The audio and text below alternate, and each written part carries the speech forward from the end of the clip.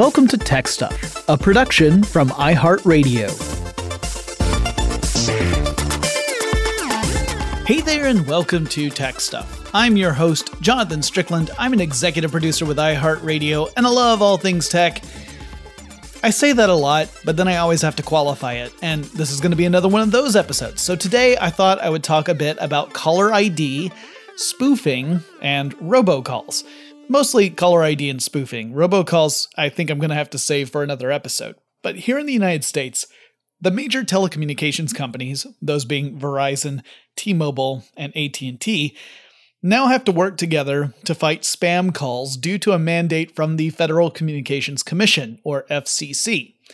Now, the too long didn't listen message behind this, as opposed to too long didn't read, is that the goal is to eliminate spam robocalls going to your phone so that you don't act like your phone is a bomb about to go off every time it rings. But to understand why this is necessary and how it all works, we have to go much deeper. So, if you, dear listener, are of a certain age, you might remember a time when we didn't all carry smartphones around with us all the time. You might even remember a time before we even carried simple cell phones with us. In fact, some of you might remember being on a telephone handset that was tethered to a phone that was mounted to the wall or sitting on top of an end table or something. And back in those days, dear friends, if someone called you, you really had no way of knowing who that someone was. I know. It's terrifying, right? The phone rings, and there's no way to know who or what is on the other side. Could it be Grandpa Joe, and he's found a golden ticket? Could it be the local food bank calling to see if you'll volunteer this year? Could it be a wrong number? The only way to find out was to answer the phone. Or, if you were a fancy person, you might let the call go to an answering machine. Side note, the answering machine traces its history all the way back to the 1930s, but when I was growing up in the 70s and 80s, they were still relatively uncommon for most of the people I knew, but by the mid-80s, that had totally changed, and we started seeing commercials for, like, novelty answering machine outgoing messages. Yeah, that used to be a thing. There was this incredible pressure to create the perfect outgoing message to convey to those calling that you had a personality. But I digress. Let's get back on track.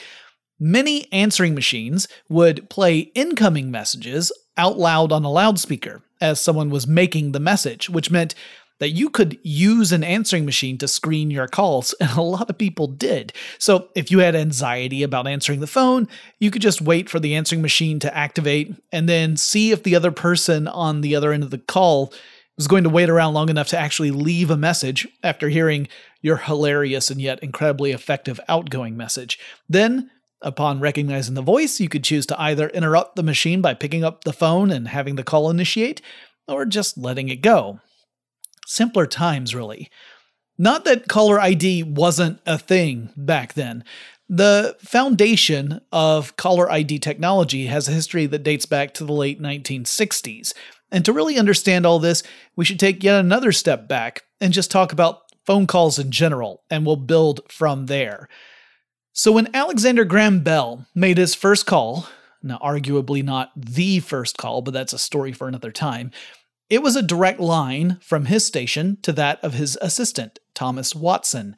There was no need to route that call anywhere. It was a straight road, if you will, from one point to another. Now, let's say we've got a group of 4 people, and we want to connect these 4 people with phone lines so they can talk to each other on the phone.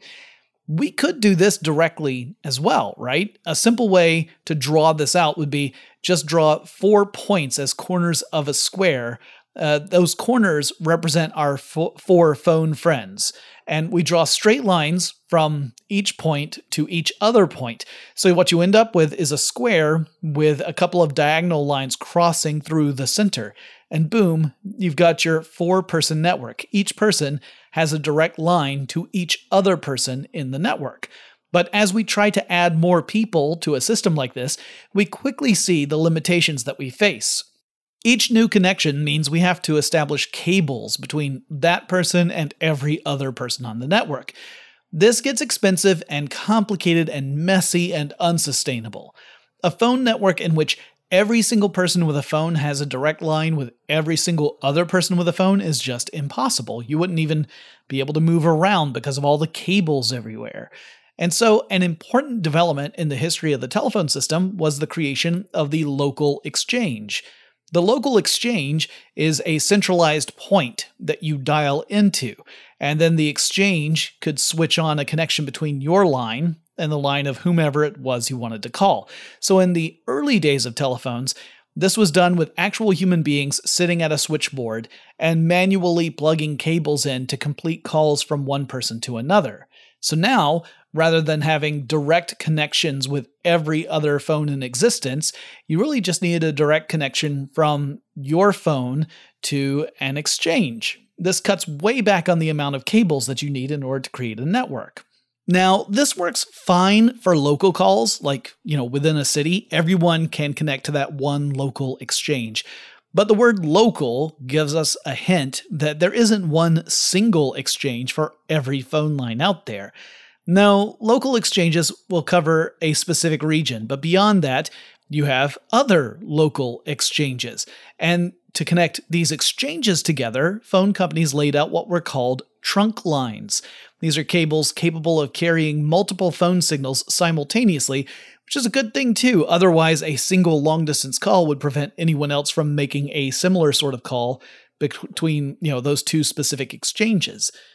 The networks grew organically, connecting to one another and forming what we call the Public Switched Telephone Network, or PSTN. You could look at it as a sort of hierarchy, as more of the world built out phone systems. At the very bottom of this hierarchy, you had your individual landline phones, the stuff in homes and offices and phone booths and stuff like that.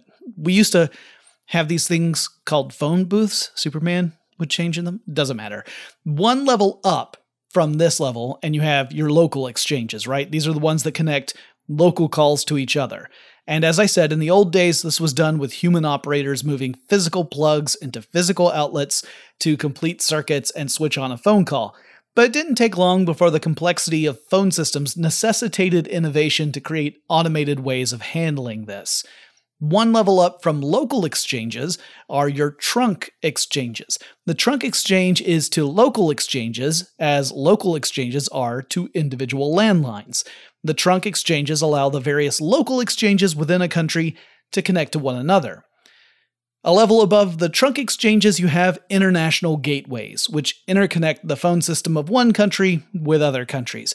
Often you end up having super long cables connecting these, including cables that run under the ocean. There's cables under the Atlantic that connect Europe to North America, for example. All right, so now let's get a bit more complicated by throwing cellular phones into the mix. Cell phones communicate to cell towers, which you can think of as being kind of similar to the local exchange I was talking about earlier.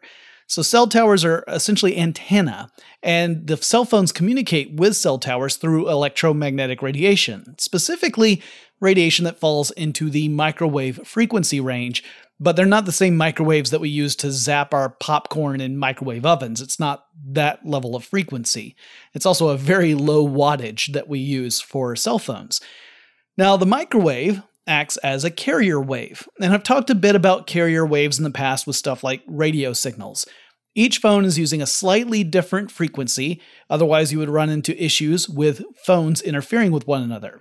All right, so cell phone towers are at the heart of the cells that make up a service area. One really clever thing about this approach is the handshake that happens as you move across a region. So you can be on a phone call, and you could be, let's say, in a car, and you pass out of the range of one cell phone, or cell tower rather, and you enter into the range of another, and your call continues on as if you had a solid connection on a single cell tower the entire time.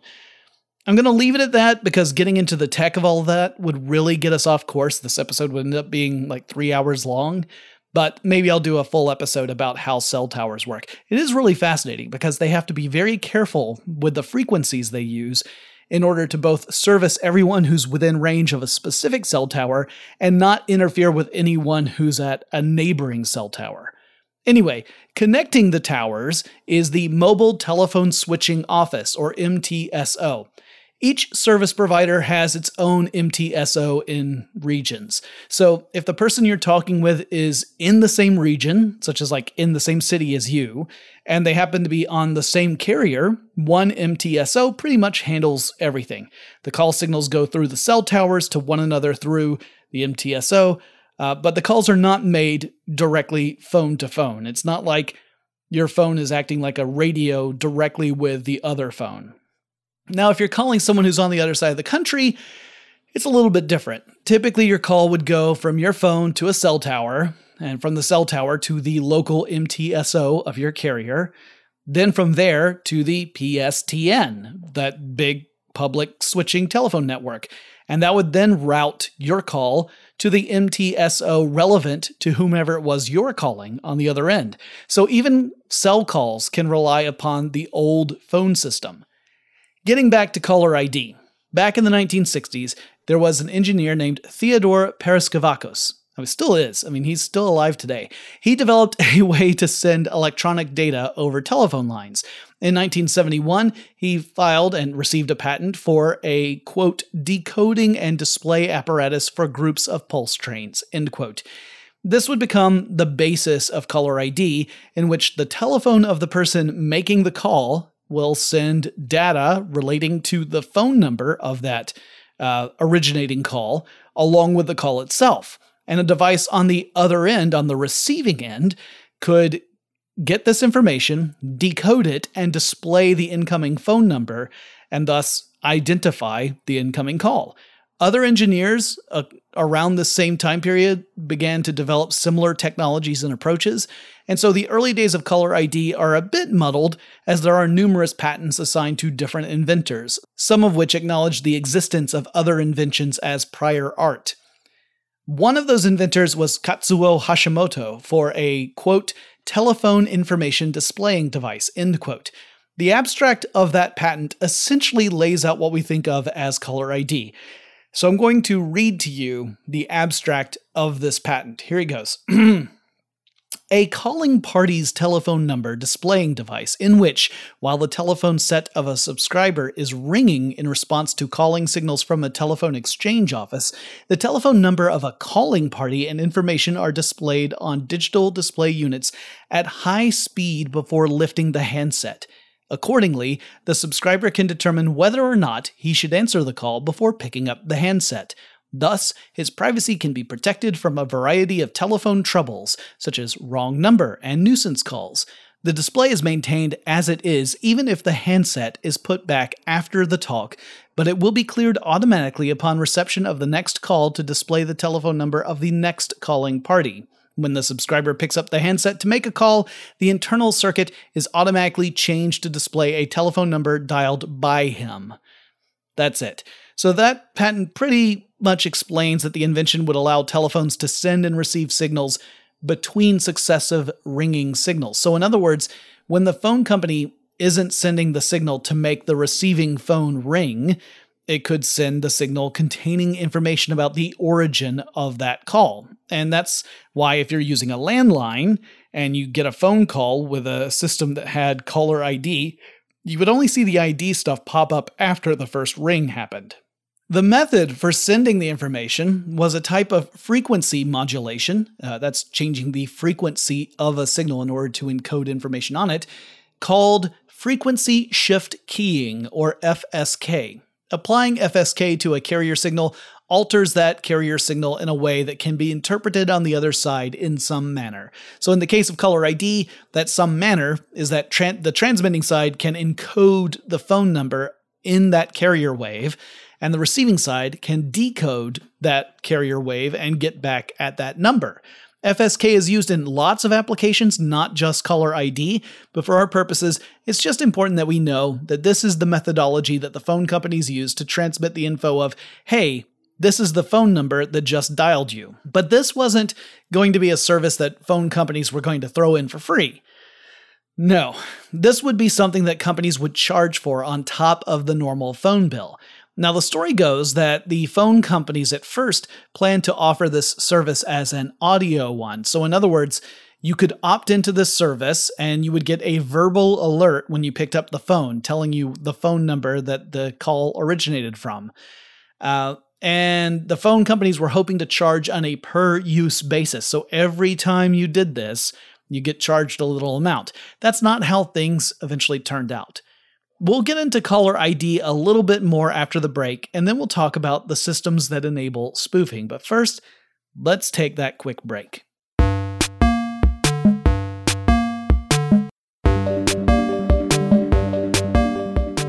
So phone companies were licensing technologies to enable caller ID in the 1970s, but it wasn't until the mid-1980s that we saw the first pilot program of caller ID here in the United States. That took place in Orlando, Florida, where, the characters from Book of Mormon really wanted to go. And that happened back in 1984. Bell South offered a service called TouchStar, and caller ID was one of the features that you could opt into with TouchStar. It was called Custom Local Area Signaling Service, but it would become known as caller ID. Now, if you weren't around in the 1980s, you might be surprised to hear that the emergence of caller ID was viewed with suspicion from multiple fronts. In the US, politicians were asking if perhaps caller ID would violate wiretapping laws, and others were likening it to tracing a phone call, kind of like what you see in movies where, the police are trying to track a specific criminal as they talk on the phone. But in fact, it was such a controversial subject that it took more than a decade for all 50 states in the US to actually adopt the technology. California held out the longest. California only incorporated caller ID in 1996, 12 years after Orlando, Florida got in on it. And by the mid-90s, there was another big concern to think about, and that was privacy. We weren't quite at the same level that we are now, not by a long shot, where the average netizen has generated tons of information about themselves that can link back to them. But we were entering into an era in which certain companies were building out comprehensive databases about consumers. And so you started to see companies building out profiles or even dossiers on people. Now, if you want to be charitable, you could argue this helped those companies serve their customers more effectively. But if you wanted to be cynical, you could say that this gave companies more information to leverage while trying to sell goods or services to a potential customer. The truth is probably somewhere in the middle, but what concerned privacy advocates is that a business could theoretically rely on caller ID. So if someone were to call in, let's say that someone needs to talk to a customer service rep, then that rep could do a reverse phone number lookup on that call and pull up a full profile of the person calling. And there were a lot of privacy implications that were concerning. Actually kind of seems quaint in comparison to what we deal with today, at least if you look into how private information gets handled these days. For that reason, telephone companies introduced an option to allow customers to opt into caller ID blocking. Now, if you did this, it meant that your number would not be displayed when you called someone else. You were effectively blacklisted for caller ID. And so, if I opted into this and I called you, you would probably see some sort of message like caller unknown or something similar to that, which probably means you wouldn't likely pick up my call. To be fair, you probably wouldn't anyway. I'm kind of a drag to speak to on the phone. It took time for attitudes around caller ID to change, but we did obviously see that happen. Today, for many people, including myself, we don't pick up the phone if we don't recognize the number that's displayed on our phone screen. And that means that if the call comes up as unknown or something along those lines, we're not likely to answer it. We'll probably let it go to voicemail. In fact, these days, I feel a sense of anxiety even if I do recognize the number, which is weird because I was one of those folks who, back in the 80s and 90s, I loved to talk on the phone. Now it seems kind of odd. I have a small group of friends and family with whom I'll chat with on the phone, but they are truly the exception and not the rule. Anyway, Caller ID made the transition from being viewed as being invasive or creepy as to being necessary in order to function as a human being in the modern technical age. And there's a related thing I should talk about quickly for folks in the United States, and that's the calling name presentation, that's CNAP, or caller name delivery, that's CNAM systems. These are systems that can provide a name to go with a phone number. So with these systems, you don't just get a telephone number, you get a person or business name that is associated with that phone number. So here's how it works in the United States. Let's say we've got two people. We've got Max and Chris. And Max is in New York and Chris is in California. What's more, Max is a T-Mobile customer and Chris's carrier is AT&T. And both Max and Chris are using smartphones, so they're on cellular networks. So Max calls Chris.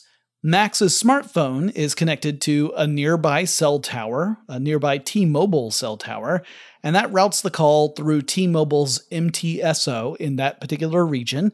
And the MTSO then routes the call through the PSTN, the public switching telephone network, and that then routes the call to the AT&T MTSO all the way out in California. That connects to a cell tower that's in Chris's area, and it sends the call to Chris's smartphone. Now, it's at this stage, the AT&T stage, where we see the system call up the name. So, in other words, the name lookup is on the receiver's end. It doesn't originate from the phone that's making the call. It's all down to whichever carrier is in operation on the receiving end. And AT&T sees that Max's phone number is coming in, so it recognizes the number, but to associate that number with Max as a person, that requires a database lookup. And because Max is a T-Mobile customer, not an AT&T customer, AT&T technically has to pay a very small fee called a DIP fee to look up that information and then to send that on to Chris. Then Chris sees that Max is calling and picks up. Or Chris ghosts Max. I don't know what their friendship looks like, to be honest. My point being that the name associated with a phone number isn't magically connected to that number. Rather, there are these massive databases of phone customers out there, typically at the local level, and these databases match numbers to names. There's no universal database out there that has every name and every number, so phone companies have these ongoing agreements to charge these small dip fees to dip into the databases and retrieve relevant information. Alright, so that's caller ID, and I think it's pretty easy to understand from a high level how it works. But then what about spoofing? Well, spoofing is a practice in which the number that pops up on a caller ID system is not the same as the actual number making the call. And there are legitimate reasons to do this that have nothing to do with scams or crimes. So spoofing, as it stands, is not illegal on its own. It's only illegal if you're using spoofing to purposefully mislead or scam people. Then you can face a pretty big fine in the United States, but spoofing is just a thing, not illegal. So let me give you a scenario where it's allowed.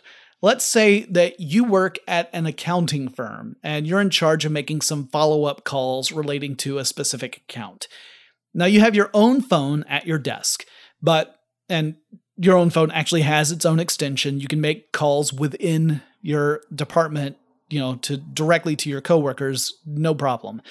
But chances are you would rather have your outgoing calls, the ones you make outside of your company, map not to your desk's phone number, but to the number for the accounting firm as a whole. That way, anyone on the receiving end would see that it's a call coming from this big accounting company, not some unknown desk phone. You would need a way to replace your desk phone's number with the overall company's phone number. This happens all the time with big companies and doctors' offices and stuff like that. So you can probably think of lots of legitimate uses where the call going out seems to be coming from a very large known entity rather than an individual phone located within that entity. But to make this happen, you have to have some sort of technology that does the old switcheroo with the phone numbers. Now, as I mentioned earlier, Caller ID in the old phone system involves using FSK, or frequency shift keying, to alter a carrier signal in a specific way to transmit information about a phone number in between the signals that cause the receiving phone to ring. And it turned out that if you could figure out the FSK process and build the right technology, you could build out a system that would use FSK to transmit false information, allowing you to mask the true originating number of a call and substitute in something else. It would let you spoof a phone number, in other words. And this again was made on purpose eventually. Like once we got to the point where we had big companies with these kind of phone systems, it was sort of a necessity. So it's not like this was an oversight, or rather, it wasn't a vulnerability. It ended up being an opportunity. But if you wanted to take advantage of it, it wasn't really easy to do. Back in the early 2000s, for example, it was actually pretty challenging. With the right hardware and software, and with a digital phone line, you could manage it, but it was beyond most people. Some big businesses used it for the purposes I mentioned earlier, but that was kind of the extent of it. Now, part of what makes this possible is a system called a private branch exchange, or PBX.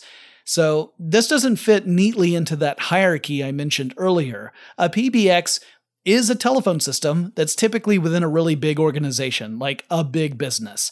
And essentially what it does is it allows for an internal telephone system, that is, one that connects all the internal phones with each other, but it keeps a limited number of external phone lines that connect outward to the general, public switching telephone network, or PSTN. So let's say we're looking at a corporation with like 5,000 employees. Rather than making sure every single employee has a direct phone line to the outside world, the business chooses to set up a PBX. While there's a phone at every employee's desk, and these phones can make direct calls to one another within the business's local network, to make a call to the outside world, first you might have to do something like dial a 9, and that actually opens up one of the business's limited external phone lines. So let's say that this particular business has 100 dedicated external phone lines, which sounds like a lot, but it's way fewer than the 5,000 you would need for every single employee to have their own personal external line. As long as fewer than 100 employees are making calls to the outside world at any given time, there's not really a problem here. There are different flavors of PBX, and they date back even to when the phone system was purely running on analog signals and there were no digital signal phone lines. Today, PBXs include technologies like Voice over Internet Protocol, or VoIP. An IP PBX, or Internet Protocol Private Branch Exchange, can sometimes include the ability to spoof a phone number. It can be built into the system. Sometimes it's got a very easy way to access and make these changes. You'll just have like a little online form, and you can go in and you can select what you want the outgoing call number to look like. But, it's really handy if you want everything to look like it's coming from a major office phone number, but it's also opened up the opportunity to start a new kind of fraudulent business. One early company that tried to create a business out of spoofing was founded by a dude named Jason Jepson, who launched a service called Star38.com. With Star38, customers who, from the beginning, were supposed to be limited to people like licensed private investigators, law enforcement, and debt collectors, would be allowed to pay a fee, and that would let them make phone calls while disguising the phone number that they were using as, something else. Now, the thinking was that the average person isn't keen to pick up the phone if they happen to know that there's a private investigator on the line or a debt collection agency. They would rather ghost that call.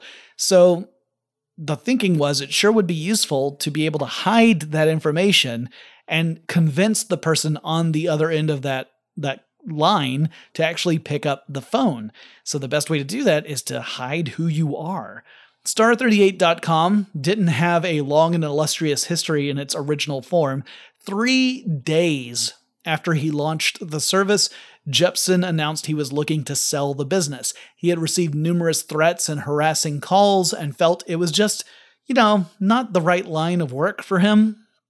Other services, like one called Camo Phone, like camouflage, but Camo Phone, those kind of surfaced, and Star 38 actually did come back as a service marketed as being exclusive to law enforcement agencies. And that was really the beginning of spoofing. But when we come back, we'll talk about how spoofing really proliferated as VoIP systems grew in popularity and how the FCC is responding to the issue today. But first, let's take another quick break.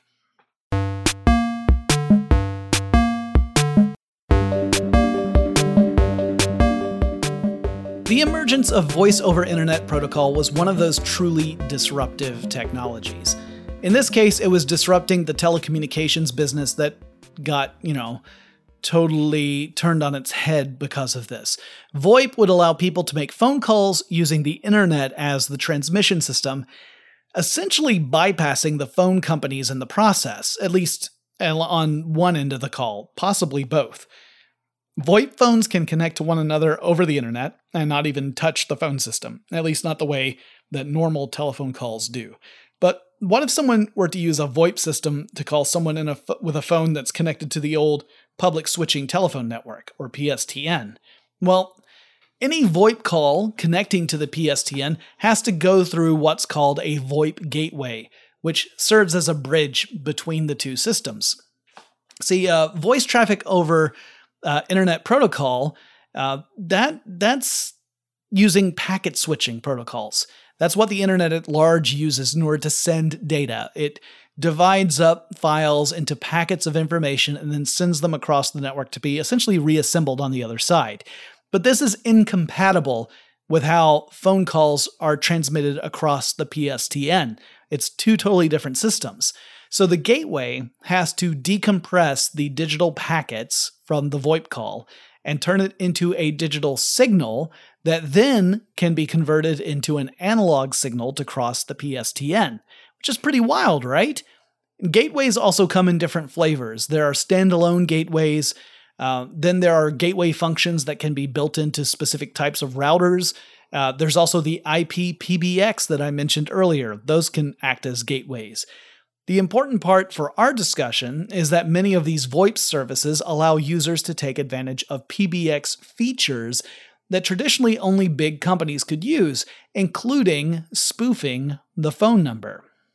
So, as VoIP technology proliferated, and as more providers began to offer up spoofing services, including ones that they allow you to start up an account and you pay a certain amount, and then from that point forward, you just have your account deducted whenever you're making calls using spoofing. This kind of technology really allowed bad actors to see potential for spoofing numbers for malicious purposes. The goal is always to convince someone to pick up the ding-dang phone.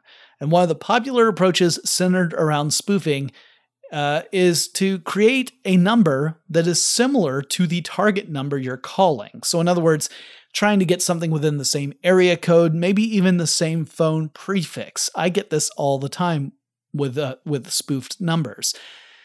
So the idea is that if you see a number pop up on caller ID and it appears to be a local number, you're more likely to pick up the phone because you're more likely to feel that the person on the other end of that call is someone you know, or at least it's something relevant to you. And that's how they get you. Well, that's one way. Another way is to use databases of personal information to create spear phishing attempts, though not every scammer goes to that kind of trouble, but they could attempt to spoof specific numbers that you might know. So you might think, oh, it's my auntie calling. I wonder what's up. And you answer and you find out it's not your auntie, it's a scammer. A lot of these hackers and scammers just sort of cast a very wide net to see if they catch anything. If you pick up a phone, that is a catch. At that point, you might be prompted to, say, press a number in response to a specific direction, like press 2 to speak with a representative. Don't do it. It's a bad idea. A lot of these are actually worked into systems where if you do a button press, it gets interpreted as an authorization for a charge. And the scammers are making money off of this, and you're getting charged through your phone company, and you get these, fraudulent charges on your account. So don't fall for that. This is essentially illegal. I mean, it is illegal, but it doesn't stop people from doing it because it's kind of hard to catch them. You might also get someone who's on the other end of the call and they're looking to get valuable information from you, like a bank account number or something. Obviously, it is a bad idea to engage in this sort of stuff. In fact, it's bad enough that some phone companies and the FCC have argued that if you don't recognize a number, don't answer it. Think about that for a moment. You have companies like phone companies. Their business is charging customers for this interconnectivity, this ability to have communication channels open. And then they're saying, by the way, if you don't recognize a number, don't use our services, which we are charging you for. It's kind of wild, right? Because you would think if this is that big of a problem, surely there has to be some measure you can take to kind of curtail this problem. Because what you're telling me right now is that your service isn't good enough for me to rely upon all the time because there are people who are leveraging it to try and take advantage of me. That's not a great marketing message, right? Now, the use of numbers that are similar to your own typically gets called neighbor spoofing or neighborhood spoofing, and it's a pretty irritating tactic. It's also possible that someone could spoof your phone number while they are calling someone else. So for them, it's going to come up on caller ID that you're the person making the call, right? It's going to be your phone number, even though you're not the one doing it. It's because it's been spoofed. So the question is, what do you do if that happens to you? You are not going to like the answer because there's not much you can do other than try to explain to anyone who's calling you up, angry that you're making these calls, that you're not the one making the calls that are upsetting them. That's kind of difficult to get across because people are looking at their caller ID and saying, no, I see on my ID that you are the one calling me. I'm telling you to stop. And you're meanwhile are trying to say, no, I promise it's not me. Someone is spoofing my phone number. Depending upon the person on the other end of the line, they might not have any idea of what that means or even know that that's possible. Now, I've had this happen to me in the past. However, not on my personal phone. So many years ago, I was working at a consulting firm and I was getting calls from a woman who was angry that I was calling her and I was making these crazy machine noises into her phone. Now, I figured out that what was happening was that some fax machine was calling her landline as if it were another fax machine.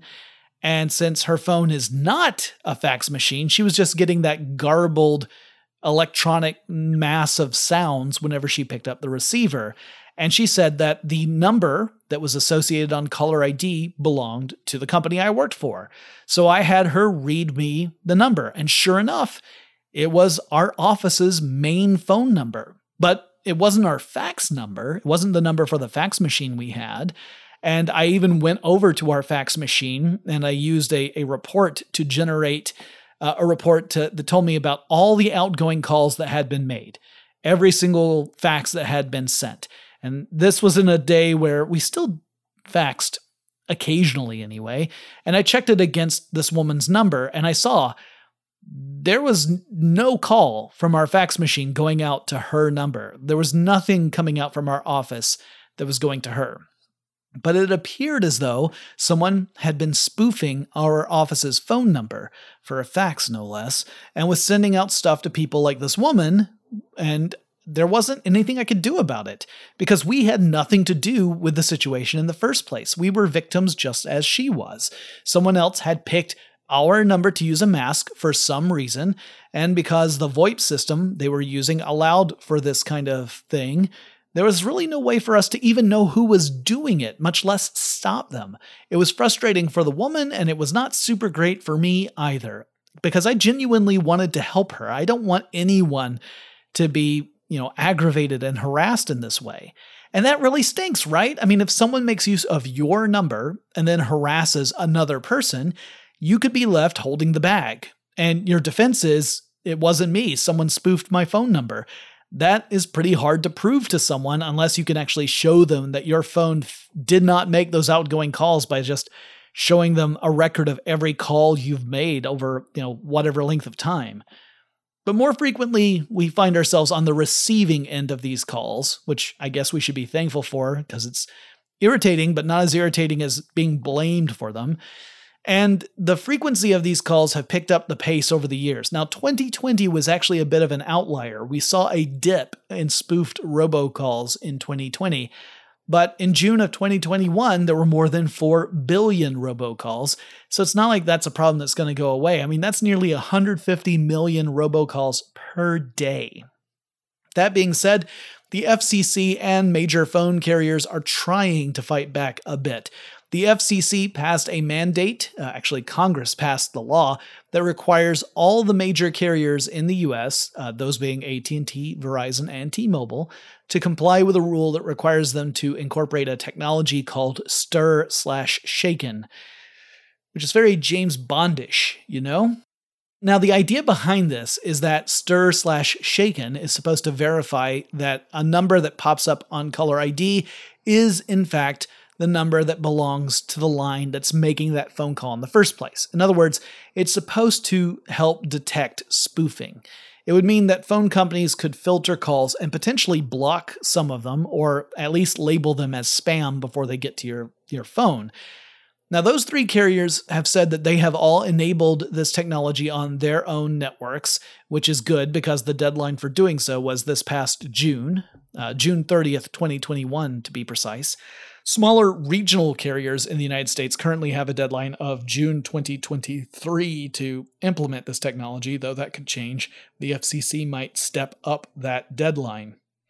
So what's going on with this technology? Well, first let's talk about what these names stand for, though I suspect there's some backronym shenanigans going on here. That is that they came up with the names and then tried to figure out what they stood for as opposed to the other way around. Anyway, STIR stands for Secure Telephony Identity Revisited.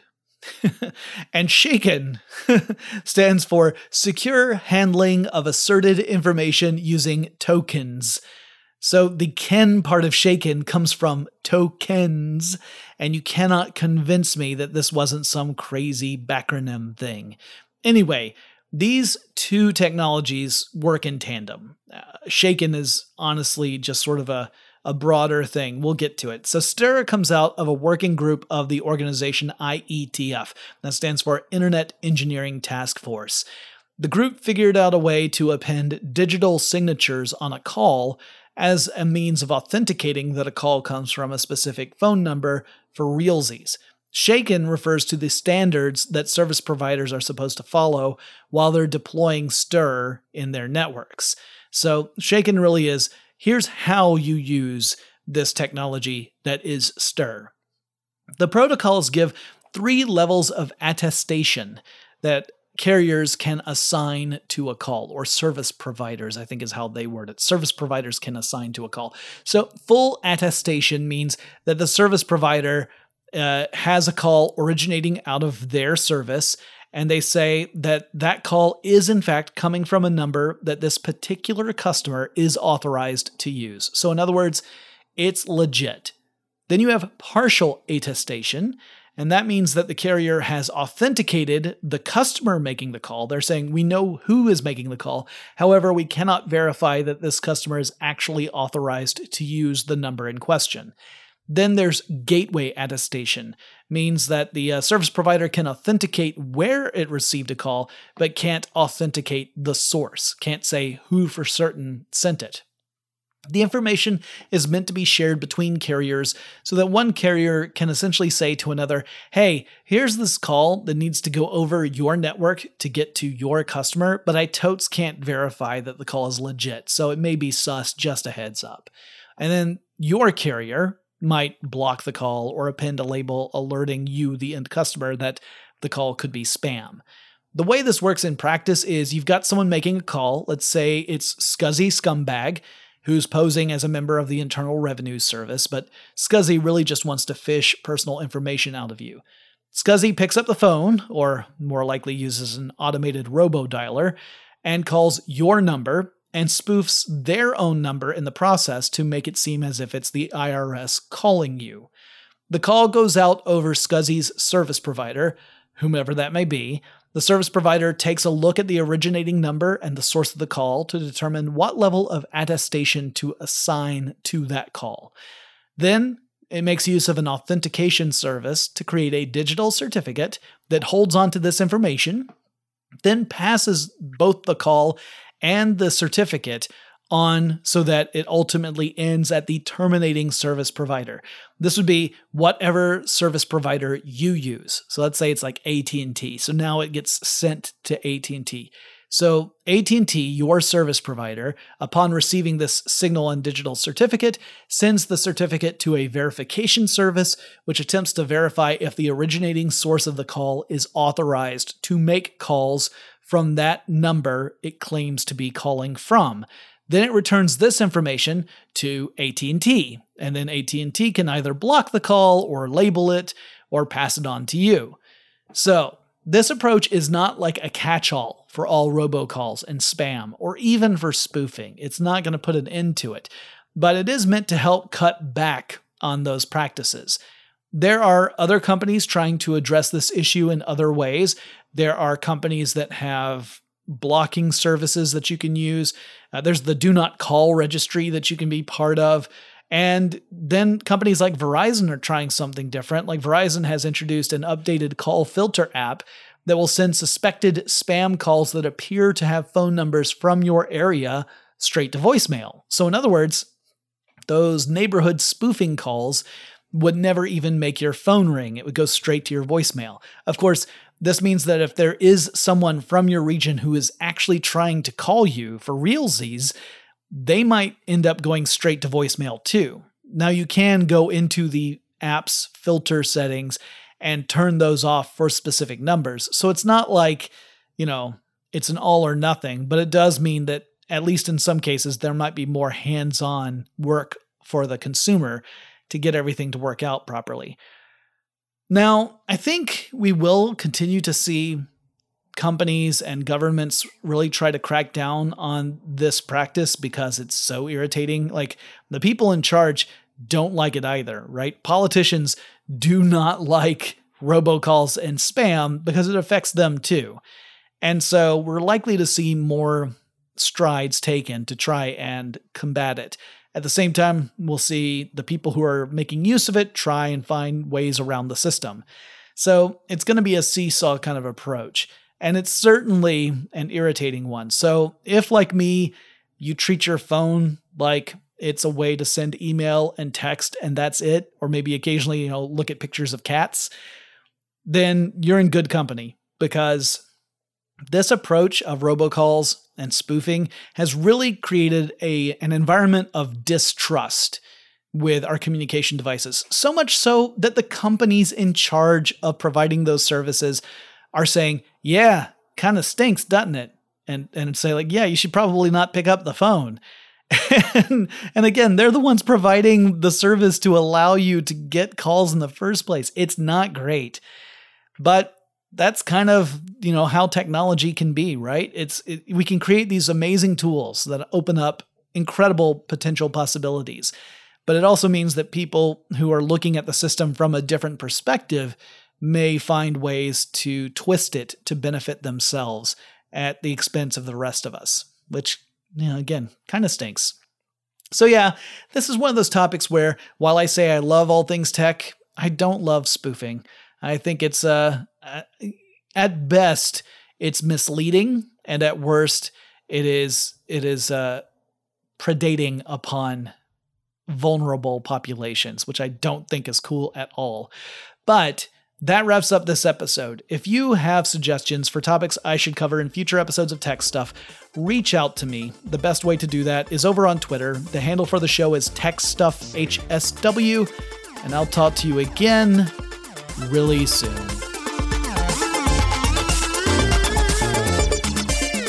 Tech Stuff is an iHeartRadio production. For more podcasts from iHeartRadio, visit the iHeartRadio app, Apple Podcasts, or wherever you listen to your favorite shows.